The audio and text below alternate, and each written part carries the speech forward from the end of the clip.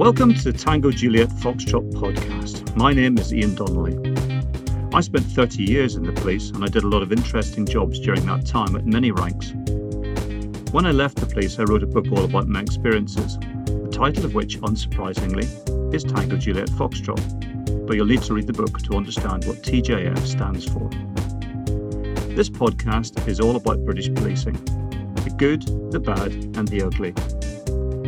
If you're interested in what policing's really like, this is definitely the podcast for you. In it, I interview lots of people who've done some amazing things in policing, and I also give you my thoughts on what's been going on in the news to help you understand how it all works, or doesn't work sometimes. Caution is advised, as some of the topics can be distressing, and there's some swearing from time to time. So, here we go.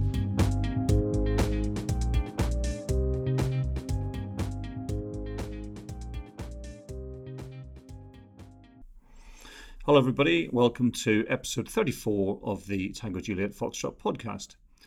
So this week I'm going to be chatting to a very long-standing friend and ex-colleague, Tom Squibb. Tom and I were in Special Branch together for many years, kind of joined at the hip really for quite a few of those years, working together in counter-terrorism operations, then in the intelligence cell, sensitive intelligence cell, and then we both worked as surveillance photographers together.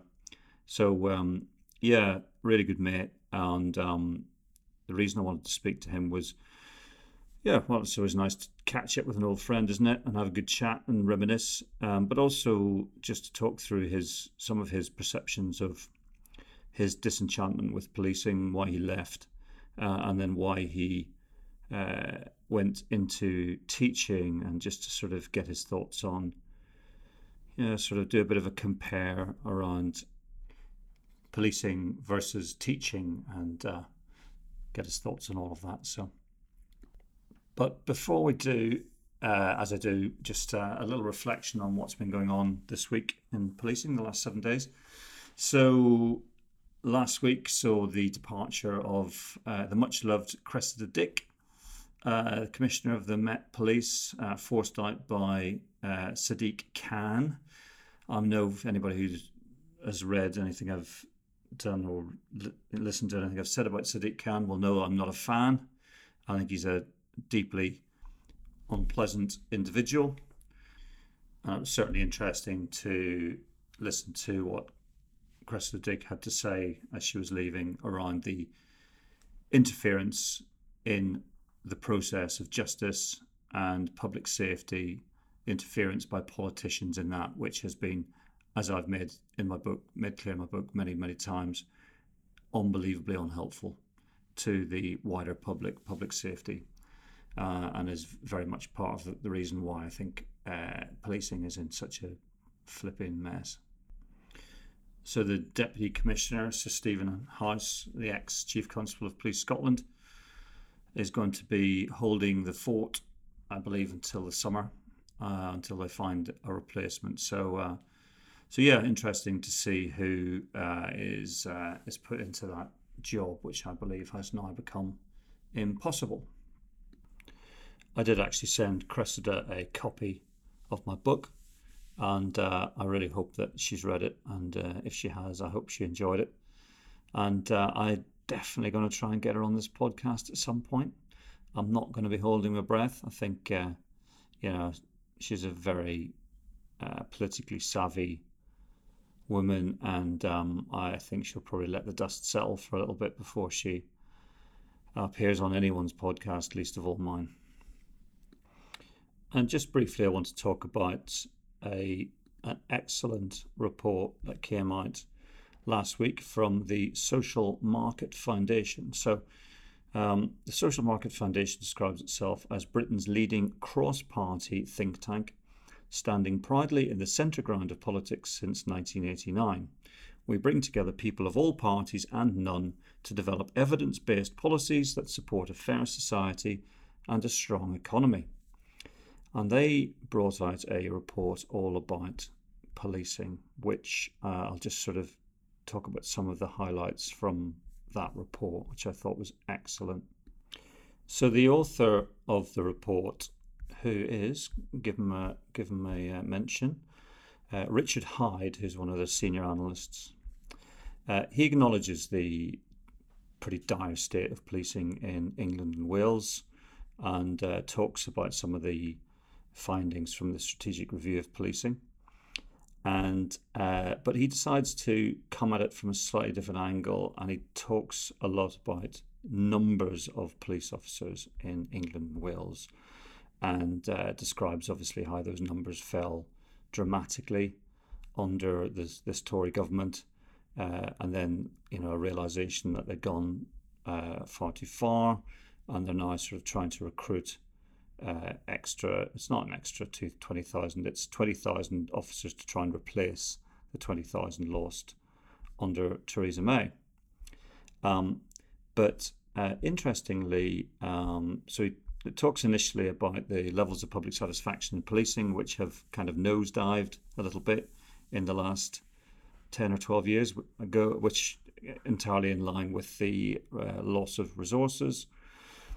And he talks about how the number of criminal offences detected by police officers in England and Wales has steadily declined since 2011 to the rate of about 6% today. And in fraud, and this one was a real shocker to me, only 0.1% of all frauds reported to the police end in a charge or a summons. It's worth thinking about that, the numbers of frauds, and that is the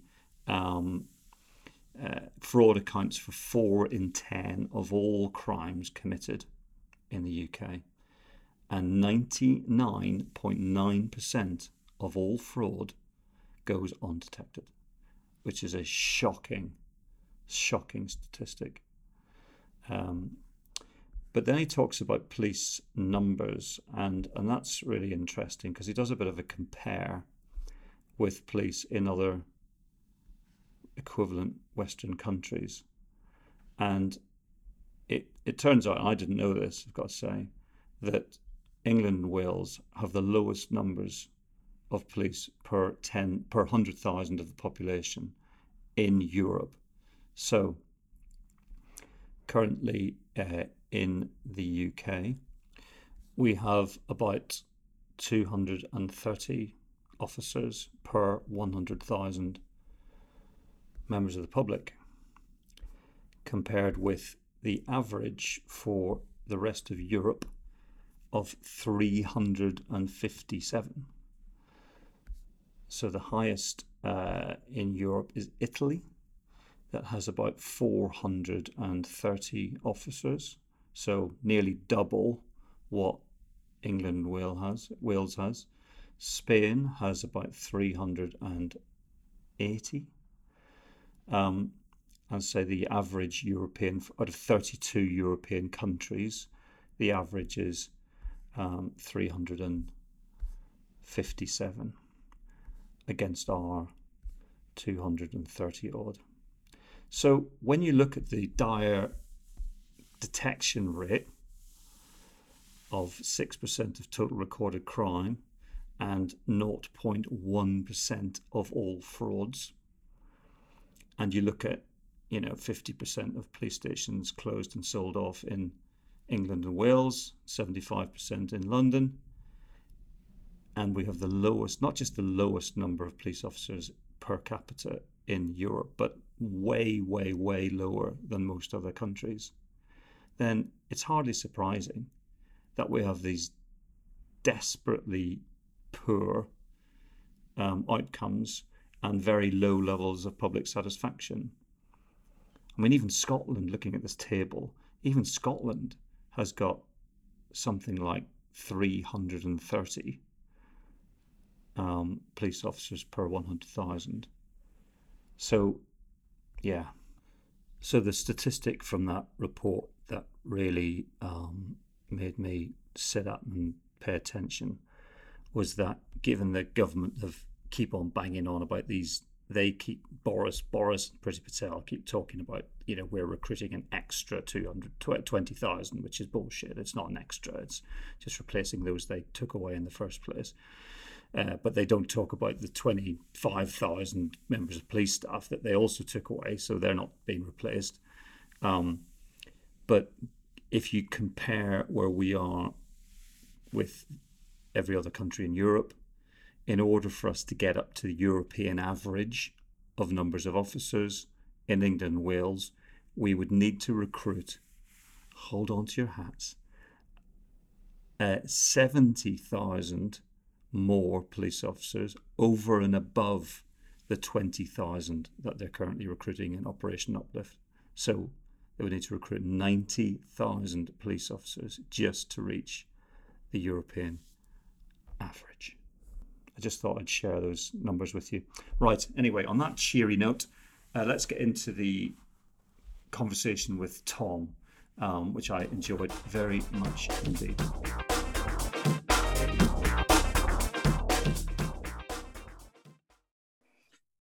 Mr. Squibb? I'm here, but oh, there we go. Oh, there you are. Let me just put my earphones in, Snoop. You look like Ernest Shackleton this morning. Can I just say that? Say that again? So you look like Ernest Shackleton. Well, it's funny you say that, because I don't buy anything. You don't buy anything. I don't buy anything. And you live on seal blubber. Oh, that's what yes. you look. That's what you look like from your very well-fed, ample physique. Can I say? Well, no, there's volume in this jumper. Oh yeah, it's a baggy jumper. It is a baggy jumper, but I don't buy anything. And then I've been thinking recently about, I'm trying not to have many animal products, but this is actually a Punu wool sweater. Is it? Looks a bit Marks and Spencer's to me. I've heard of it. It's not M&S, no. Not M&S. If you want to feel if you want to feel a sense of existential angst, go into Marks and Spencer's men's clothing department and look around you and at the age profile of most of the men buying the clothes. Well, people your age and more, are they? Well, they're kind of in God's waiting room, aren't they? Most of them. Well, this is my new favourite thing. But when I put it on, I thought, one of the guys on Shackleton's journey was Tom Crean, and there's pictures of him wearing exactly this sort of thing. And I never even thought of that, but of course, somebody the other day said, and I'm not one of these. Well, they've done a little bit. Somebody said, "Oh, you look like a mountaineer." I was like, I'll take that. That know the real truth. But still, how are you doing? You all right? Yeah, I'm good. I'm really chuffed to have you on, actually, because I've wanted to have you on the podcast for a while, because I've never actually interviewed any of my really close mates, really. Well, I don't really put you in that category, to be fair, but no, I do, because you and I go back a long time, don't we? And we've done a lot of stuff over the years, and there's a few reasons why I wanted to chat to you on the podcast. First being because I just generally feel a bit sorry for you, and I wanted to do something that would make you feel a bit better about yourself. What made me feel important in some way? Going on a very niche minority chat show. Yeah, you like to refer to it as my chat show, don't you? But also, there's some stuff there for me about your reflections back on counter-terrorism policing way back in the day, back in the 1990s, and your growing sense of disillusionment with policing, decision to leave, and then your experiences since then in of all things, teaching, which if I'd been given £1 million to bet what job you were going to do when you left the police, I would definitely not have put it on being a primary school teacher. And you'd be right. So we'll come on to that in a little bit. So I'll try and put my serious head on a little bit now. So I'm trying to think when we first met. It would have been when we both were posted to Special Branch. So I went to Special Branch in the Met in 1994. When did you go to Special Branch? I think it must have been the same year, 93 or 94. I can't remember now. Right. It's pretty much the same time as you, as far as I remember. And how much policing service did you have at that time? Well, I joined in '88, and I was in Southeast London. So I did a couple of years in uniform, then went on sort of various, I don't know, sort of task force, crime squaddy things that were kind of plain clothes, and then the crime squad, and then so about 5-6 years I had when I joined Special Branch. Right. So you're a bit of a very common in the Met in those days, possibly not as common today for all sorts of reasons that we probably won't go into. But back in those days, the Met was very, and I've had a bit of stick from people about being too focused on the Met and the podcast. Like, so, there's the, policing, there's more to policing than the Met. And there is, but I suppose it's just because a lot of the people I know from way back in those days are Met officers, I suppose. So, but back in those days, people joined the Met from literally every corner of the UK, didn't they?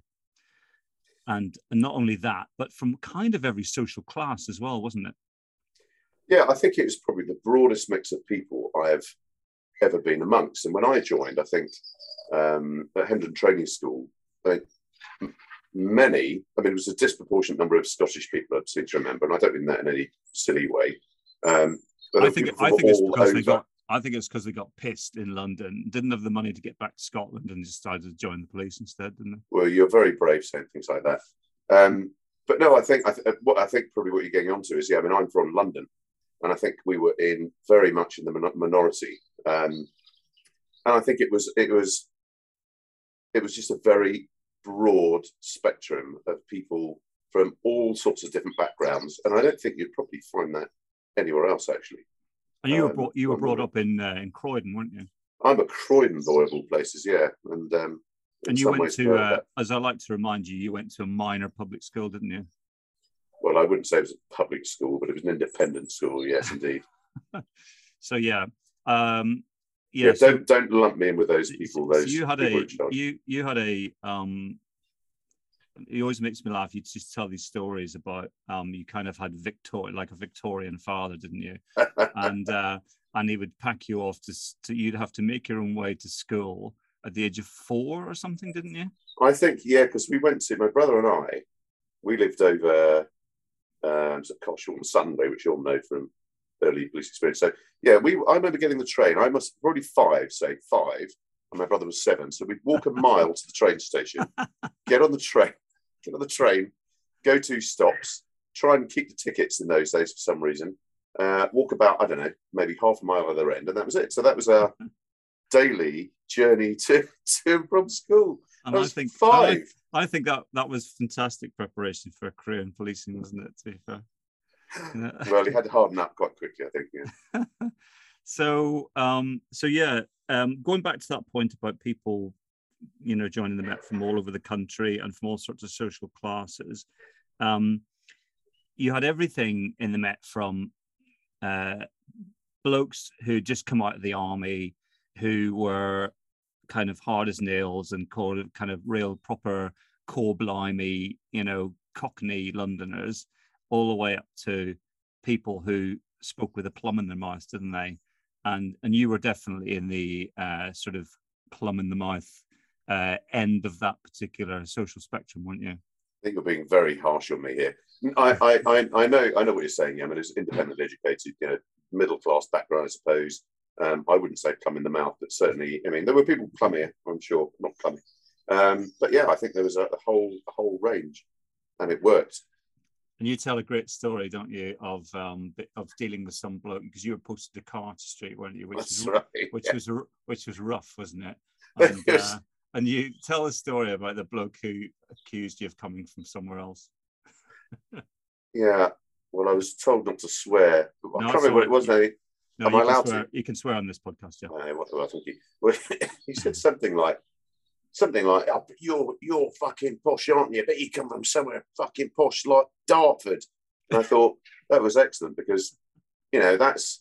Actually, we shouldn't laugh completely, but that was aspirational for him. There he was in a pretty grotty area, and he obviously aspired to sort of just move out east and get to Dartford. And As Yeah, I mean, it amused me, but I think you were toning that down. My recollection, the first time you told me that story, was that he accused you of being he dropped the C bomb, didn't he? You're a posh C bomb, didn't he? oh yes, you're probably right. You're probably right.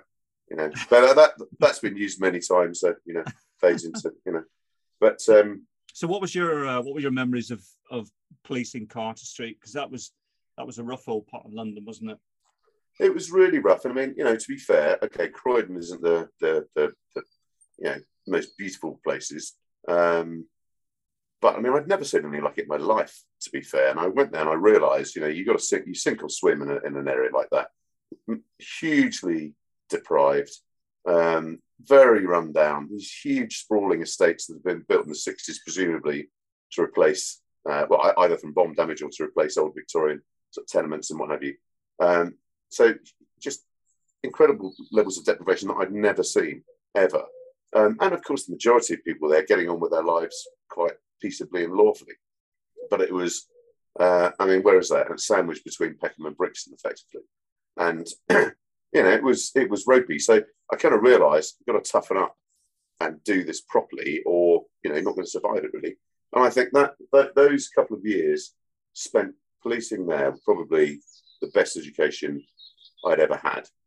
I'd done O-levels in those days, now GCSEs and A-levels, not very well, I had to say. And that's academic, isn't it? But that was the best education. And I've always thought, and I'm sure we'll come on to it later, I always thought when we ended up working, we were working in counter-terrorism and so on, and those other organisations we'd worked with who were, very intelligent, really switched on people, but if they'd have just had those 2 years of experience of working in a place like that, they would have been fantastic operators. Because I just think that teaches you everything, really.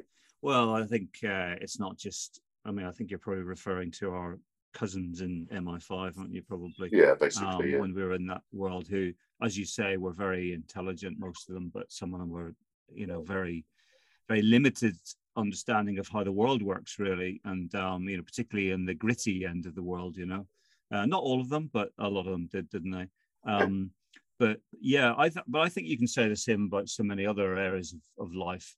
And I've been listening to an awful lot of podcasts recently, quite a lot of sort of military type podcasts, and there's one called HR, which I was interviewed on myself, and it's really interesting when you listen to some of the squaddies, ex-military people talking about the difficulties that they have reintegrating back into the so-called, in inverted brackets, inverted commas, real world after they've been deployed on military operations in places like Iraq and Afghanistan.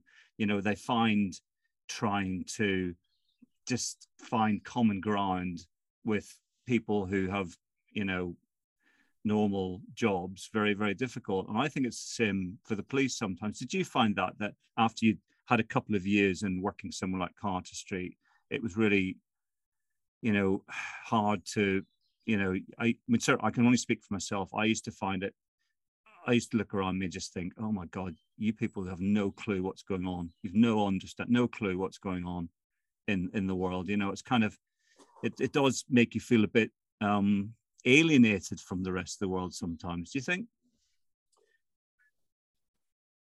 I think there's a lot of truth in that. I'm trying to cast my mind back a long way, and obviously subsequent experiences have probably clouded those memories. But yes, I think so. I think certainly in terms of uniform policing, it removes you a little bit from what everyone else is doing, very simply because of the logistics, I think, in terms of shift work and so on and so forth.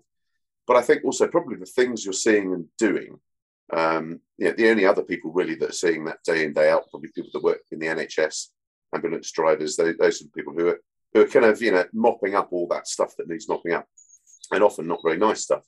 So it's very difficult then to you go and do something like that, and then you finish and you have a weekend and you with normal people who don't work in that environment, and it's quite hard sometimes, or it used to be quite hard to actually have a conversation, because they'd be talking about something which just seemed so removed, I think, from what the previous week had been like. I think it's very easy to be judgmental about that, thinking, well, I know everything, and I've been doing these very difficult things, and etc. etc. But I think the judgmental side is unfair.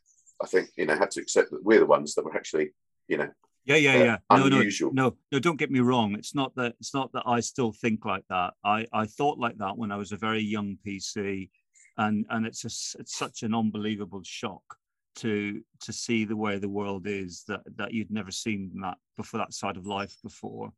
I now, with the benefit of age, I understand that it's actually not the rest of the world that's weird. It's the police that are a bit weird, aren't they?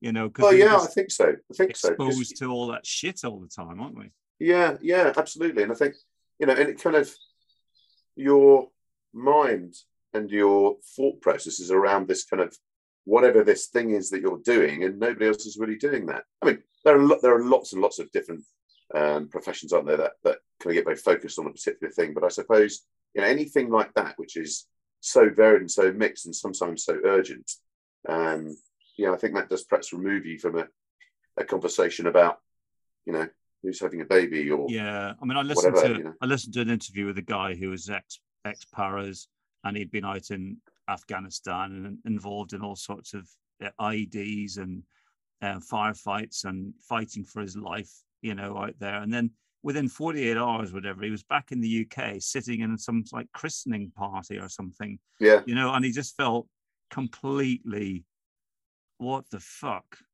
am I doing here? And none of these people around me understand what's going on. And I do think that when you're in the police, and certainly particularly if you're posted to one of those very difficult inner city areas, I do think it's a bit like that.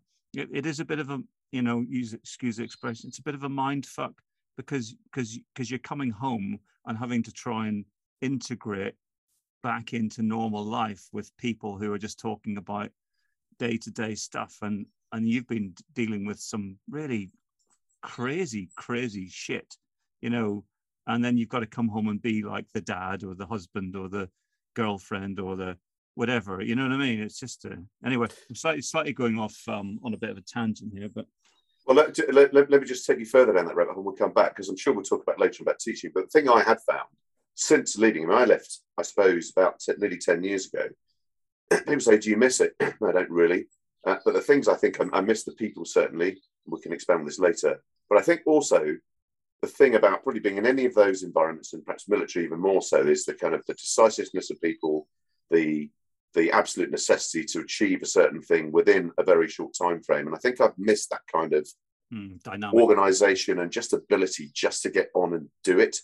I haven't experienced that subsequently, but we can talk about that later. Yeah. So anyway, so you did a bit of time at Castle Street, and then you went to Special Branch. So I've obviously talked about what Special Branch was like in my book, but it'd be interesting to get your reflections on arriving in Special Branch and what you made of the organization when you first landed. Yeah, I mean, look, I think I'd say overall that's the part of my sort of policing career I enjoyed the most. I think there were a lot of like-minded people there. I think actually what I've just said about people, just getting on and doing and achieving and realizing that there was an important thing to do, I think pretty much everybody was like that. So I kind of, I found it a very comfortable place to be in terms of the people around me, quite relaxed, quite, intelligent, all with the same sort of purpose. You've referred, I think, previously on your podcast and also in the book to sort of various interesting characters. And that was also fun too. I'm desperate not to say the word eccentric, but there were a few. And I think, so there was that in terms of the organisation, in terms of the people that were there, felt sort of very at home with those, but also, the work obviously very interesting too. And at the time felt very important, and there was some important work being done. So I think everything was very satisfying. Did you go straight onto B Squad? No, I did a short spell at the airport, which I found deathly, and then went up to B Squad, the Irish squad, and then stayed there for how many years? I'm trying to think how long that would have been. So I must have been there, I suppose, 5 years. So that would be sort of mid to late 1990s. At least, yeah. Something like that, yeah. 6 years perhaps. So I don't know if I've answered your question really. So you and I think I'm trying to think when we first met. I think it was probably whenever I got posted to B Squad, which is the Irish Terrorism Operations Squad, and yeah, it was a really intense period, wasn't it? And you and I kind of ended up being kind of joined at the hip a little bit for quite a few years, really, didn't we? So we did a lot of stuff together operationally on those big provisional IRA jobs back in the sort of mid to late 90s. And then we both got posted to 1817, which in those days was the intelligence cell, which liaised with multiple agencies, security agencies, dealing with sort of the most sensitive stuff, I suppose. So yeah, I mean, it was a funny old world, wasn't it? Because the room that we worked in together with others, no one else was allowed in there, were they? And he had to talk to them through this little serving hatch. It was like a serving hatch in a 1970s sort of kitchenette, wasn't it? That's right. Yeah, that's right. That's right. I mean, it was there for a purpose, wasn't it? It had to be there, but it felt strange. Talking somebody through a hatch. It was really humiliating. Whenever we had been DCs on the main part of the Irish team, having to go up to 1870 and conduct these conversations through through the serving hatch, and if you pissed anybody off, they just closed the hatch on you, didn't they? Bolt it from the inside. You're right. It was like some 1970s thing because it was just these kind of little wooden doors with a brass bolt on the back. Snib. I remember the safes. So these big, fucking massive safes, big sort of 6 foot tall safes to contain all the documents. They all had to be locked away at the end of every sort of working day, and all the safes had different codes, didn't they? And it was a freaking nightmare, wasn't it? trying to remember. Nobody knew the combinations, but one person. And you had to listen really, really carefully, didn't you? All the numbers of the clicks. And if somebody interrupted you halfway through closing the safe, you'd have to start all over again, didn't you? Well, I imagine probably people interrupted frequently to ensure that happened. Hilarious. So one of the funny stories I remember from working in that office was the practical jokes. Some of the practical jokes were very funny, weren't they? And do you remember the time one of our colleagues, Dave, we'll call him Dave G, you know who I'm talking about, he was into antique rifles, wasn't he? And he used to go and fire these antique rifles down in some range down in Bisley or somewhere like that, wasn't it? That's right. And, that's right. And he collected these rifles and he made his own bullets, didn't he? That's right. And he used to cast his own lead bullets that were sort of they sort of said things they used in the Boer War, weren't they? They were absolutely massive, these bullets. They were probably about the size of your thumb. I think about half inch or 3/4 inch, something like that. Absolutely huge. And then Mark K, who you know I'm talking about, he's the ex-Para's officer. He used to bring a packed lunch to and put it in the fridge. So do you remember I put one of these bullets? I put one of these bullets inside his Scotch egg. I pushed it with my thumb. I pushed it all the way inside a Scotch egg, and then sort of tidied it up, and then put the lunchbox back in there. And then when lunchtime arrived, everybody was sitting watching, like giggling, like schoolgirls, watching. And he was sort of he was like, you could set your watch back, and it was like 1 o'clock. He'd get up, he'd go over to the fridge, he'd get his packed lunchbox, then he'd take it back, sit down, get his Daily Telegraph out, spread it out. Anyway, the first thing he picks out of his lunchbox is the Scotch egg. He just takes a massive bite out of it, and you could hear the crunch from the other side of the office. And I'm surprised he didn't lose about 3 or 4 teeth. And anyway, because of all the laughter, it was being directed in my direction as the architect of it. He came over to me, and he started to choke me out. And which, for anybody listening doesn't understand what that means, is it's a technique where you literally shut off the blood supply to one of the main arteries to the brain, isn't it? And he's basically strangling you. Basically strangling, yeah. And he came around behind me and started to choke me out. And actually, I actually lost consciousness briefly. Did you? Yeah.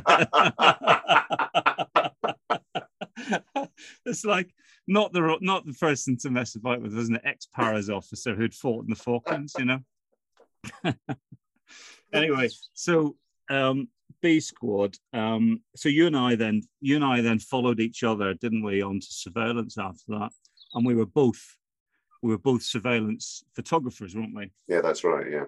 Albeit I was obviously a lot better than you, but we did the same job for several years, didn't we? And what are your memories of that? Is that a job that you enjoyed? Well, my memories of that was you being a practical joke being played on you, but maybe we haven't got time for that. That also, well, again, I mean, hard work and disruptive to family life, because of course, you know, you'd think you'd have a weekend off, and then, you know, you get in those days a pager message saying be in some other northern city for 7 o'clock in the morning for a briefing, and then you're there for the whole weekend. So very disruptive, but and long periods probably of boredom, sitting around waiting for something to happen, and then suddenly something happens and keeps happening for hours and hours and hours on end. So in terms of that, again, the logistics, you know, fairly disruptive, but a good bunch of people who were just trying to do a very good job. And I think on the whole, a very, very good job was done. So my memories of that, I mean, I must have been there for 5 years, on that unit for 5 years, perhaps, I can't remember. And my memories of that, I think, working hard, having fun, getting exceptionally bored, sitting in car parks for hours on end, but realising that we were contributing to something which was actually very important. Yeah, and it was interesting because the time when we started, it was sort of the tail end of Irish terrorism, wasn't it? Yeah, that's right. And we were dealing with sort of dissident IRA operations, and then that very quickly, you know, we got 9/11, didn't we? And I remember I was actually in the dark room developing some black and white images. You know, at the time of 9/11, I was listening to Radio 4 in the dark room when the attacks, when this was literally like a news flash kind of thing came in, and then we all ended up standing in the main office of the surveillance department watching it happening, you know, on CNN or whatever. And it was, yeah, and I think we all realized, didn't we, instantly that our lives were going to change. Not just our lives, everyone's life was going to change, doesn't it? I think it felt potentially apocalyptic. And I think to us, I mean, I'd never worked on that side of things, really. I know other people were. And I think you previously referred, again, either in the podcast or the book, to the fact that, you know, people had been chirping for a long time about, you know, there's things going on here we need to look at. But the concentration had been on Irish republicanism and a few other bits and pieces, probably to the neglect of, you know, wider international concerns from which that was born. But I remember just standing there thinking, this is potentially the end of everything, because who knew what the reaction of the United States was going to be, which actually initially was very measured. Thereafter, perhaps not so much. But yeah, we sort of stood almost stunned, didn't we? But then there was a period for us. There was a period of quiet afterwards, while everything was kind of sorted out. We started to run around with other bits and pieces associated with that kind of work. Yeah, and it was a real challenge. It was a real challenge, wasn't it? I'm not going to talk about, you know, the sensitive operations, obviously, but it was a real challenge because, you know, weeks before, for years before, we'd been following around, you know, white guys in their late 20s through to their 40s or 50s on mainland operations, you know, as part of provisional IRA or dissident IRA active service units. And then suddenly we had to get our head around, you know, a different ethnicity, different clothing, different locations where they would be gathering, you know, compared to the usual haunts that we'd been maybe looking at, you know. So it was a massive learning curve for everyone, wasn't it? Yeah, I think it was. I mean, I think in terms of the way we did things, you know, it's a very, very professional organisation. But in terms of being able to mix in areas that perhaps people look less like us Yeah. I suppose that's what you're referring to. That was quite hard. Yeah. And I think also the stakes were potentially different, weren't they? I think whilst somebody that we've been looking at previously, okay, they were very dedicated to their cause, but were aiming to do what they were going to do and then leave the country.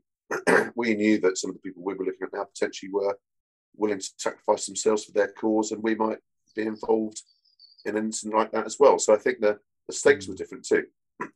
Yeah. You're absolutely right. I mean, the IRA basically they didn't want to die, they didn't want to get caught, and they certainly didn't want to go to prison or anything like that. So they were determined to try and do what they had to do and then get back to sort of back home again. Whereas these people were a different ball game altogether, weren't they? Yeah, absolutely. So you and I then parted company professionally because I left the Met, didn't I, back in 2002 to transfer up to the West Midlands. But you stayed on in counter-terrorism, didn't you? But things were changing, weren't they? And what had previously been sort of special branch SO12 then morphed into what became SO15, didn't it? Yeah, and I think for me that was kind of the beginning of the end, because I think Special Branch was, in my view, a pretty effective organisation, much misunderstood by other police officers and other colleagues, actually. And forgive me, I can't remember the exact dates and all the rest of it, but I stayed doing surveillance for a couple of years, and then I actually managed to get myself promoted and was the liaison officer between ourselves and the other department doing terrorism, SO13, which then merged to become SO15. And I felt when that then happened, I felt that there was, we shed almost voluntarily some very good responsibilities that we had for intelligence work, which I thought had been very effective. And they disappeared, and we sort of became, I don't know, really, just responding to work given to us. And I thought that was a shame because we used to develop our own work. And when that role went, it didn't quite have the same appeal for me, really. And there was a lot of internal politics, we haven't got time, don't really want to go into, but I felt things weren't going well. And I think the job we ended up with wasn't the job that I previously had. So I was doing a much reduced job than I had been doing previously once I was back working in the kind of intelligence side. So when I stuck with it, sorry, got a bit of a frog in my throat. I stuck with it for a few years because I realised I had a pension to collect. But I thought at that point I'm going to go 25 years and go and do something else. So what sort of service did you have at that point? Well, it must have been about. I'm trying to think because well, I'll tell you actually, and this sounds quite bad, but it was when there was the attack on the London tubes, the tube system in 2005, and I remember at that point, my son was only months old, and I remember at that point on that day sitting in a meeting where we realised we were going to be at work, for hours and hours and hours for many weeks to come and months. And I sat there and I thought, goodness, I don't think I'm going to see my son properly, as I should do as a dad, probably for the next few months. Might get an hour here, an hour there. And sat in this meeting, somebody else who was relatively new to the counter-terrorism environment said to me, have you ever been involved in anything like this before?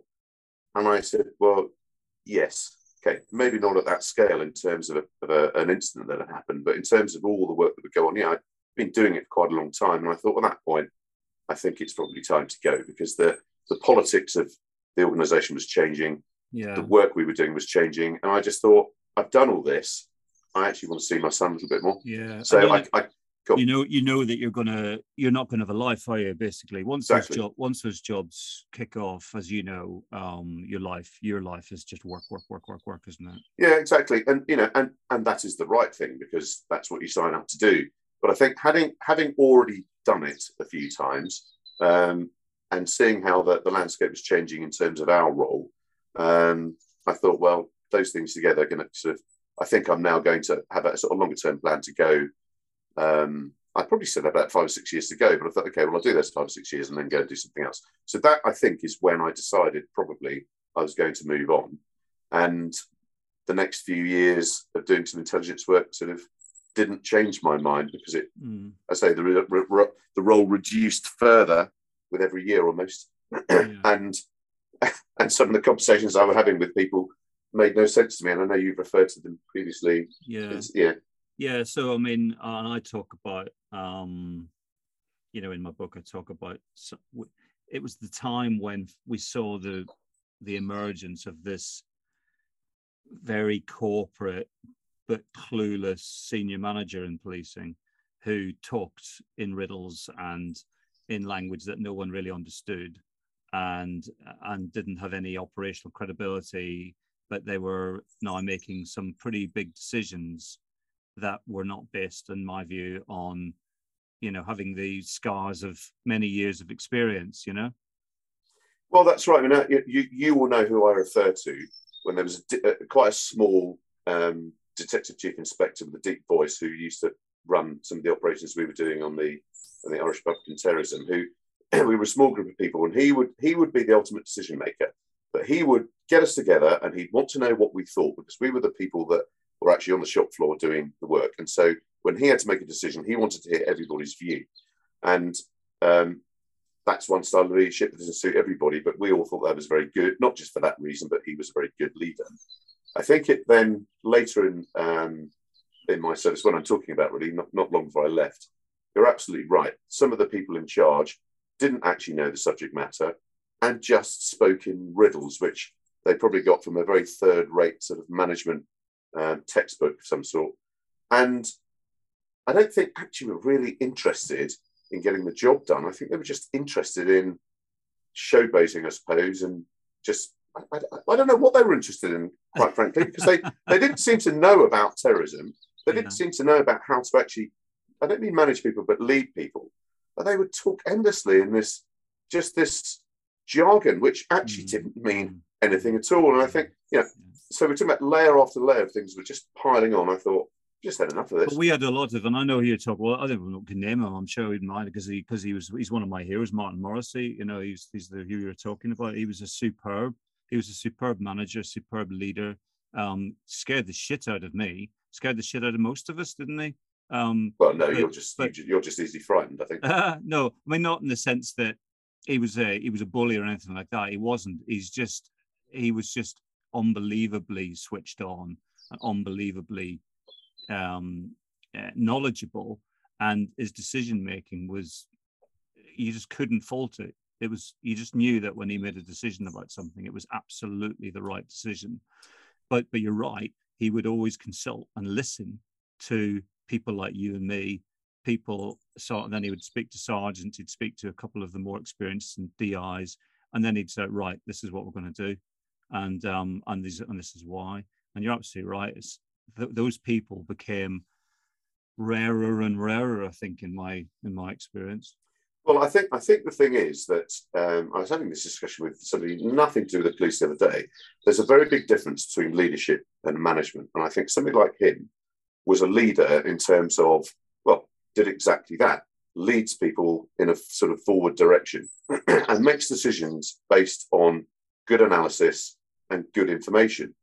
And obviously in an environment like that, you don't always have all the information you need to make the correct decision. And, I'm sure he'd be the first to say that, some of his, but I don't disagree with any decision he made, I'm sure, but, he would always be reflective, and that's the other part of it, I think. But you always base it on sound understanding and good information gathering, I think, but also a natural way of leading people. And I think the difference between a leader and a manager is somebody like that, who you actually, as a person, if that person's your leader, you want to follow them where they go.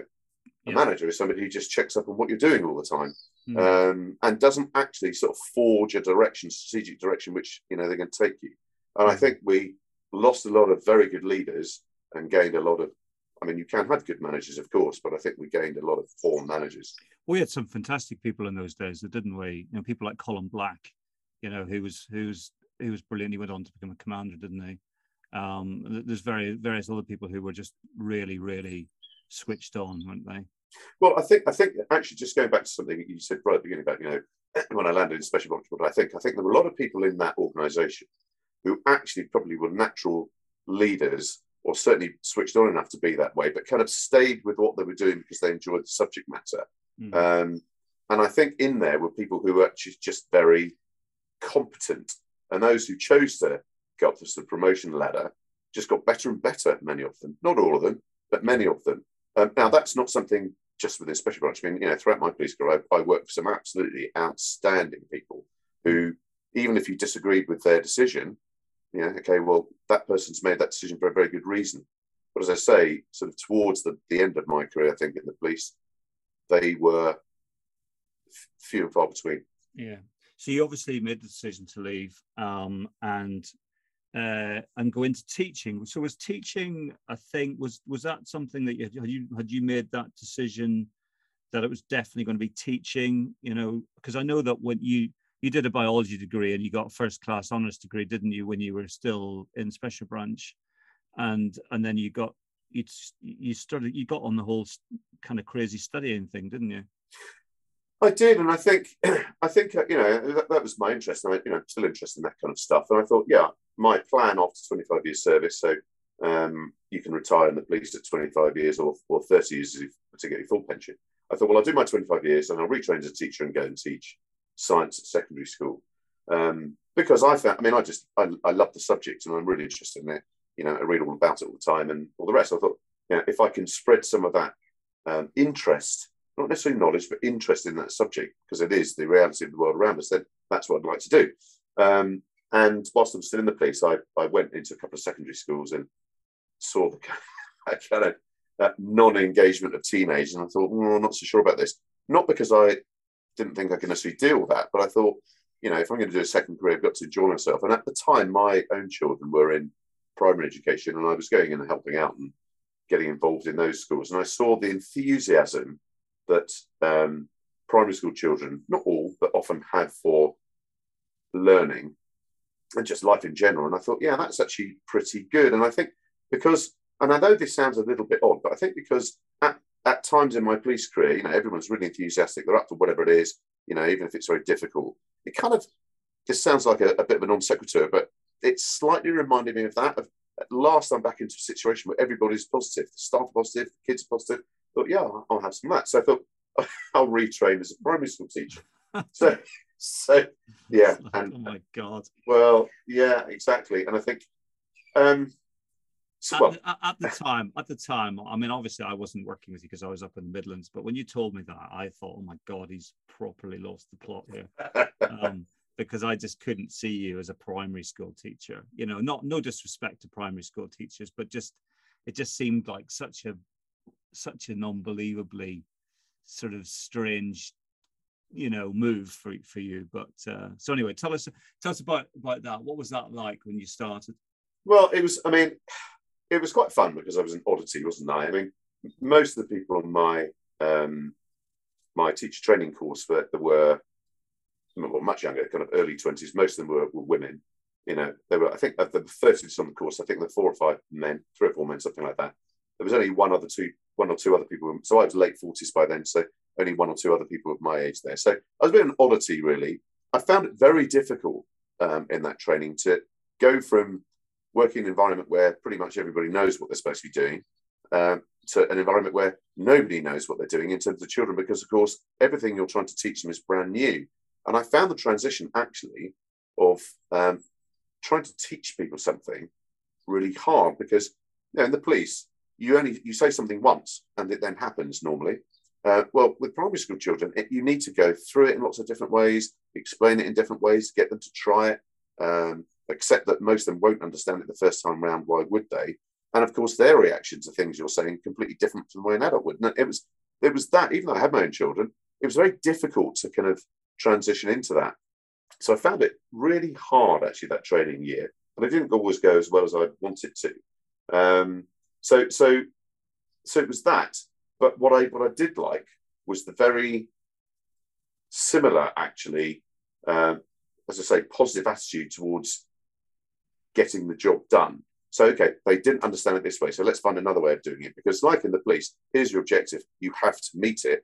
The same with there. Okay, these children need to understand this by the end of the week. So you've got to find a way of doing it. And so that was good to go with. But actually finding the ways of doing it was hard. I do have to tell you, actually, I don't know if I'm allowed to sidetrack slightly, but your little thing about putting that bullet in the Scotch egg reminds me, I was quite mischievous. And I think they were quite surprised by my teacher training. I mean, have you ever sliced a banana from the outside with a pin? I did this young lad that I was sat with in the training course. So you get a pin and you stick it, you carefully put it through the skin of the banana and sort of wiggle it around and keep doing that. You could just leave tiny little pinholes in the skin, but you can slice the banana from the inside. So I'd done this. I'm still going to be doing that later on today. Oh, it's brilliant. So I did this young lad that was another trainee teacher. And in the middle of a lecture, he opened the, I'd forgotten I'd done it. And he then in the middle of a lecture, opened this banana. Of course, it all fell out pre-sliced. And everyone else is just looking at him, really, really laughing. I'd completely forgotten I'd done it, actually. I got in trouble with the person doing the lecture. I had to go and apologise later on. And then I remember we were also watching a PE lesson go on or something like that. And I was at the end of this long line of trainee teachers. And these young women stood next to me. And you know, when you knock someone's knee from behind, it kind of just makes their knee crumple. Yeah. Well, I did this to this person next to me. And not only did she fall over, but she knocked 2 or 3 people over next to her, right in the middle of this lesson that was being done for us. We were supposed to be the teachers. And I was just looking like, what is wrong with you? And I think, anyway, I had a right telling you that. But so those kind of hygiene continued. But back to the serious stuff. And transition in terms of the training was hard. And then the first year you do as a qualified teacher is a newly qualified teacher. And that's where you basically learn the real, I suppose, craft of teaching.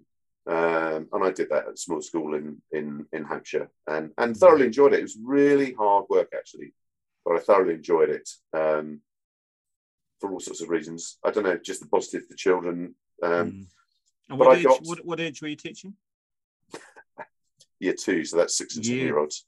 Oh my goodness. Yeah, but it was great. It was great because they were, I think the thing is when you're with people who are kind of really enthusiastic and I don't know, just full of energy, you kind of get sort of absorbed into that, really. And so you kind of get a new lease of life, I think. I've come from, getting pretty hacked off in the police with, I don't know, stupid decision-making and people talking rubbish and all that kind of thing. And actually gone into an environment where people were just a thirst for knowledge, a thirst for enjoyment, and it just gave me a new lease of life. But I did that for a couple of years, and then I got very frustrated with, again, the system, because some of the things you actually have to teach, it's like Victorian England schools in this country, that the curriculum, it bears no relationship to what people I think really need to know in life. And the whole way, they have to sit up straight and they have to do this and it's Mr. this and Mrs. that. And it just seems so removed from their real lives. It always makes me laugh the way the teachers refer to themselves, hello, good morning, Mr. So-and-so. And so odd. It is odd, isn't it? It's really odd. It's really odd. And I just think it has this kind of, I don't know, it's trying to superimpose a Victorian system on children whose lives are not Victorian anymore.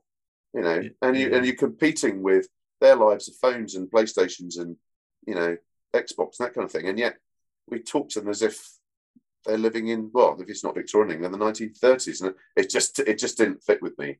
So I went off and started working in a what's called a pupil referral unit. So that's for kids who've been excluded from mainstream school, typically because of behaviour, and their behaviour is often very challenging. But there'll be some sort of undiagnosed special need there. Yeah. So I started working in that environment. That's really, teenagers. Teenagers, yeah, teenagers. Yeah. So I did that for a few years, and then I've just now gone back to mainstream, just doing a little bit of primary stuff, and then working in a secondary school as well in mainstream. But it's really interesting because I've got 2 very good friends. One of them is you, and the other one is my friend Val, and both ex-police officers.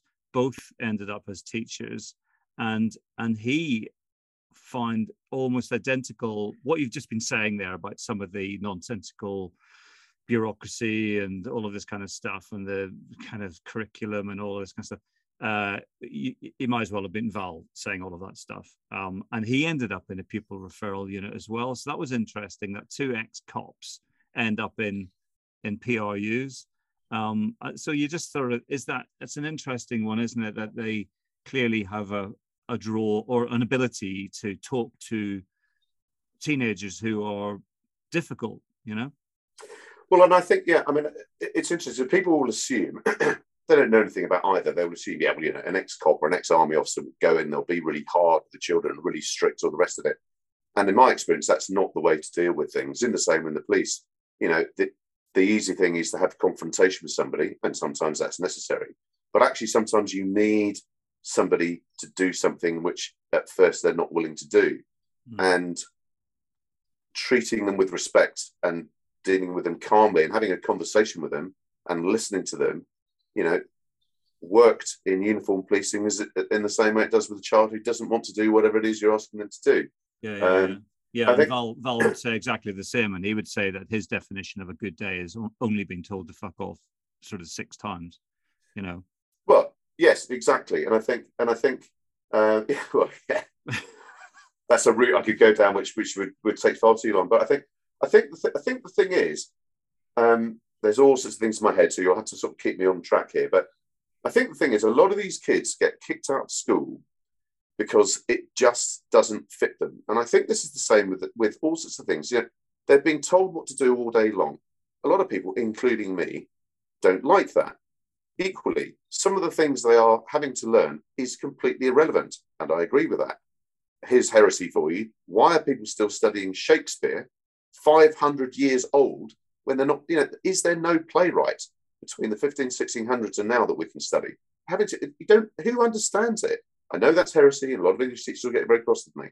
But I've been doing some supply work recently, teaching some maths about, I don't know, the interaction of triangles and circles. When does anybody, other than a draftsman or a mathematician, ever use that? So there's lots of things which I think are irrelevant, or they believe are relevant to their lives. They're very difficult to understand. Mix into that a very difficult home life, some sort of educational need, you know, and at some point that person is going to crack and end up getting kicked out of school, and then you've kind of lost them. So the job there is to try and bring them back. And then just coming back to the point I was making, it's not about kind of, you know, being a hard ex-copper, trying to actually, you know, browbeat them into it. What it is trying to actually get them to understand something, whatever it is, and just have to be a human being. And it goes back to, Ian, those 2 years of uniform on the beat work where you learn how people actually tick. No, I totally agree. No, I think the reason why probably people like you and Val did end up in pupil referral units is because, for exactly that reason, not because we wanted to browbeat people or bully them, because that's not, and you know and I know that that's not how it works on the streets. You don't get the best out of people from behaving like that. You get the best out of people from treating them with humanity and talking to them in a way that respects their kind of, I don't know, I hate this word agency, but you know what I mean? They've got their autonomous, unique human beings. And I know, you know, perfectly well, without having even seen you in that environment, I know that you'd be brilliant at talking to lads who are really, really difficult, and I know Val would be as well. And you're absolutely right. It's that those formative years of uniform policing where you have to very frequently talk yourself out of trouble and calm people down. You know, not by threatening them or taking your baton out, right, but by just, you know, almost like I used to do. The big one for me was always taking my hat off, take my hat off, and sit down, and almost put myself in a sort of a, you know, being careful that you're not going to make yourself a target, but sit down and sort of say, right, just de-escalate the whole situation and just go, right, come on, let's have a talk about this. You know, just you sit like, I'm going to sit down here. I'll sit down here. You sit down. Let's talk about this. Yeah. And that's exactly right. And I think, you know, that there are times, and there were times as a uniform police officer where you have to deal with things very physically, and you know that has to be done. There is no option. But to my mind, and I've said this in interviews for various teaching jobs, and this is genuine.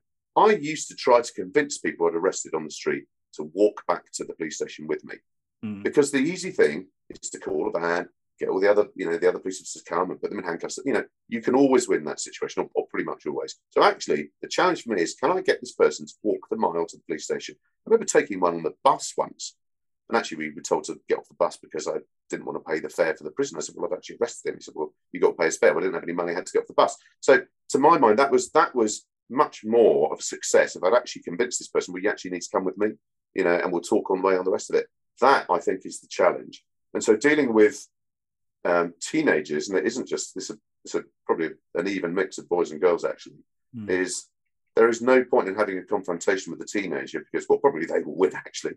But what are you trying to achieve out of this? You're trying to resolve a situation. So resolution comes from actually having a discussion. And the main thing, I would do exactly that. I would sit on a chair on one side of the room and I'd let them pace up and down the other side of the room. And I said, well, I'm here when you're ready to talk. And eventually they'll open up. And I think they get talked at all day long in schools. And if you just sit and listen occasionally, you get all this stuff and explains why they are like they are, and you can help them out with whatever else it is. There'll be people probably listen to this thing, well, they just need to know what the rules are. Well, they know what the rules are, but the rules don't fit them. And I think, there are different ways of dealing with that.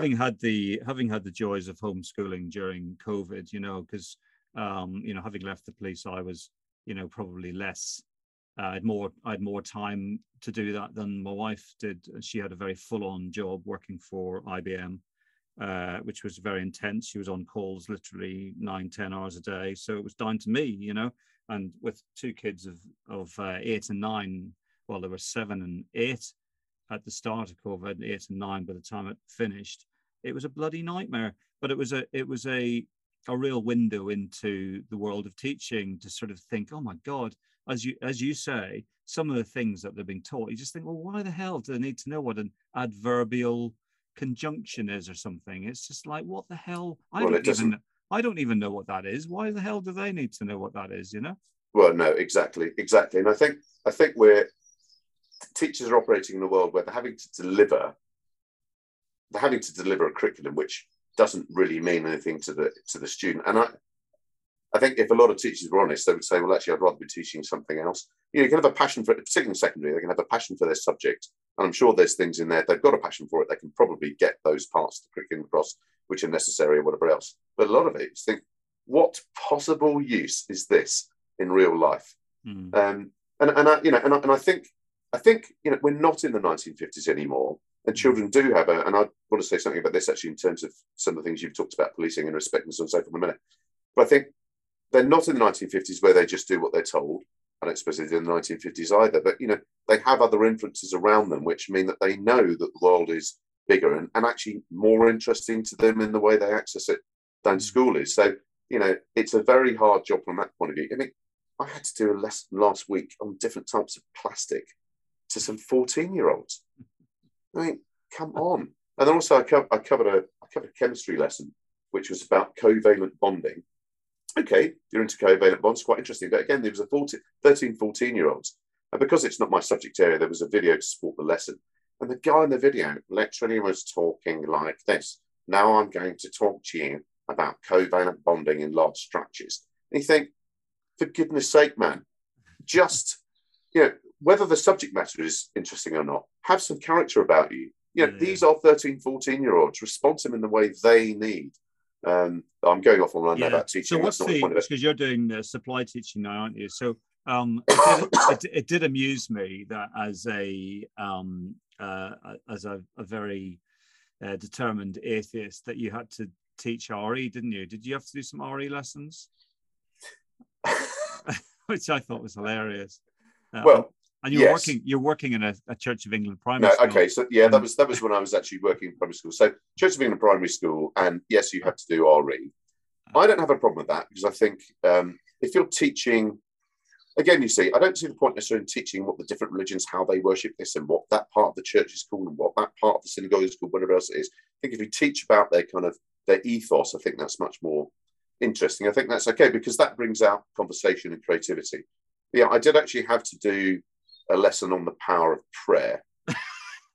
Now, I know you and I perhaps differ on this. Yeah, and you and I have had literally hours and hours and hours and hours over many years debating, very good-natured debate about spirituality and faith, and I just thought that was hilarious that you were going to. Well, shall I tell you what I actually did? I looked at that and I thought, I just can't do this. So I put some drum and bass on it and make up some dances instead. I thought that's okay. But so that's an interesting area. I think it's RE has its place, doesn't it? Because it opens up a world of discussion about belief systems and about all sorts of things, about ethics and about perhaps, you can mix it with history in terms of why certain historical events have happened, all the rest of it. But I think just teaching in a very didactic way, this is what these people believe, this is what these people believe, and also in effective religious school, I think telling people that the Easter story did happen, well, I find that hard to reconcile with, because I think that's an opinion that some people have, and I think there should be alternatives. But we could stray onto a road here, Ian, that would make your podcast last for 1,000 years. But there's something I just wanted to pick up on, really. It's just generally what I find, and this links to some of the things you've talked about previously on your chat show, podcast, and also in your book, is the lack of respect, I think, you talk about specifically for policing, which is markedly different, I think, now than it was even when I joined. And I think that, yes, you are right. And I get, in fact, you've since we've been talking about your book and the podcast and so on and so forth, I've listened a lot more actually to things on the radio, watch things on the TV about policing. And the police come in for an absolute hammering almost all of the time, which is, in my view, unjustified, from politicians and from journalists. Yeah, there have been some horrendous things, some that we all know about, you've spoken about many times, that individual police officers have done, or small groups of police officers have done. And I think they are generally not representative of the work and the dedication that probably most police officers in this country, the work they do, the hard work they do, and the dedication they have, not to themselves, but to public safety. And I genuinely believe that. And I think that the press that they get is completely unfair and not representative. What I see, though, is I think that there is a much wider problem with general lack of just respect for other people in society. And, I'm not going all kind of, sort of whatever the word is, all fluffy about it. But I see this now. I'm working in secondary schools, and the kids don't have any respect for any authority. Teachers are constantly battling in confrontation with kids about this, that, and the other. Kids don't seem to think they have to do what they're told. They'll question it, even if it's something that's completely reasonable. I'm not even talking about the curriculum. Something that, don't climb up there, it's dangerous. Why not? Is it a crime? All this kind of stuff, from people with absolutely nothing wrong in their lives and fine. And I think that's something I noticed, which I'm sure when I was a kid at school, we just wouldn't answer back like that. So there's that, and I think it's a wider problem. And I think that probably is part of the thing where the police just aren't respected either. Where does this come from? I don't know where it comes from. It could come from the fact that perhaps 100 years ago, in a much more religious society, people were fearful of God, maybe because that now isn't around. I don't know. But if you look at actually people, the way... And people like you have kind of completely undermined that faith, haven't you? Quite rightly, because people should know the truth. Well, because people know they've been lied to for so long, don't they? No, but I think also, if you, and you probably don't want me to go too far down this road, but if you look at the people who are supposedly in charge of us, who are, in my view, potentially corrupt, self-serving, shown to have not followed rules they themselves have set. We only look recently at things like the non-dom situation, so on and so forth. So if that is happening at the very top of government, which surely we should be able to respect, but people find it very difficult to. It filters down through everything, I think. Yeah. And I never thought I'd look back on the Blair years with nostalgia. I mean, I'd say this. You could have 1,000 podcasts on this subject alone, couldn't you? I haven't got time. We need to wrap up in a minute, but it's if anybody needs to ask that question about why standards generally are slipping of in public discourse and everything else and behavior, and you only have to look at the people at the top, don't you, and say, well. Well, exactly. I watched. I think you messaged about it yesterday. Came in halfway through a program about Thatcher and Reagan yesterday, and whatever you think of their politics, neither here nor there really. But there were people who actually they were trying to do a job, and they believed in their own conviction and got on with it. And I thought it's very interesting. We talk about nuclear disarmament, so on and so forth, and how Reagan actually was desperately trying to rid the world of nuclear weapons in his discussions with Gorbachev. And I thought, I don't know. Okay, so I was a teenager at the time, and perhaps I had a sort of different view of it than I would do now. But I don't know. They seem to be bigger and more worldly wise. And I'm sure every politician's always been self-serving, less self-serving. They were trying to deal with something which could have ended or preserved the world. Yeah. And that was what was driving them. And I look now and I think that's perhaps not what's going on. I think it's gravitas. They had gravitas, didn't they? Absolutely. That generation, and that sense of gravitas has completely, not in all cases, because I've had this conversation with John Sutherland on the 2 or 3 episodes ago, and there are lots and lots of fantastic constituency MPs out there just quietly getting on with it behind the scenes, serving their constituents. But unfortunately, the people who seem to claw their way to the top seem to be, largely devoid of that gravitas, don't they? Well, but it's the same thing as well. There's people in the police that are just talking absolute nonsense and coming up with jargon and inventing words for the sake of it. It's the part of that same thing, is it? You're not there for the job, you're there for some other purpose, which I don't think is serving anybody. But well, there we go. I could go on about the phrases. You probably want to wrap up, don't you? Listen, I think that's probably not a bad place to draw a line. As much as anything, because I've got to take my eldest to the train station to get. How old is your eldest? She will be 30 in June. I used to walk to the train station when I was 5. Yes, well, I'm not too sure she'd be very happy walking along a dual carriageway for 4.5 miles with her suitcase to go back to where she's living in Portugal at the moment. But very nice. Right, I better go here. Listen, no worries. Thanks a million, mate. I've really enjoyed that. It's been great, and I've screenshotted your. You look like a cross between kind of Ernest Hemingway and Ernest Shackleton. So I will be putting that on the podcast. No, you won't. All right, good to speak to you. Listen, good to chat, and we'll catch up soon, yeah? Yeah, take care. Bye. See ya. Once we had a policeman, he was often in our street. We used to smile and wave at him while walking on his beat. But now we never see him, it really makes us frown. No longer do we feel that we're the safest street in town. Oh.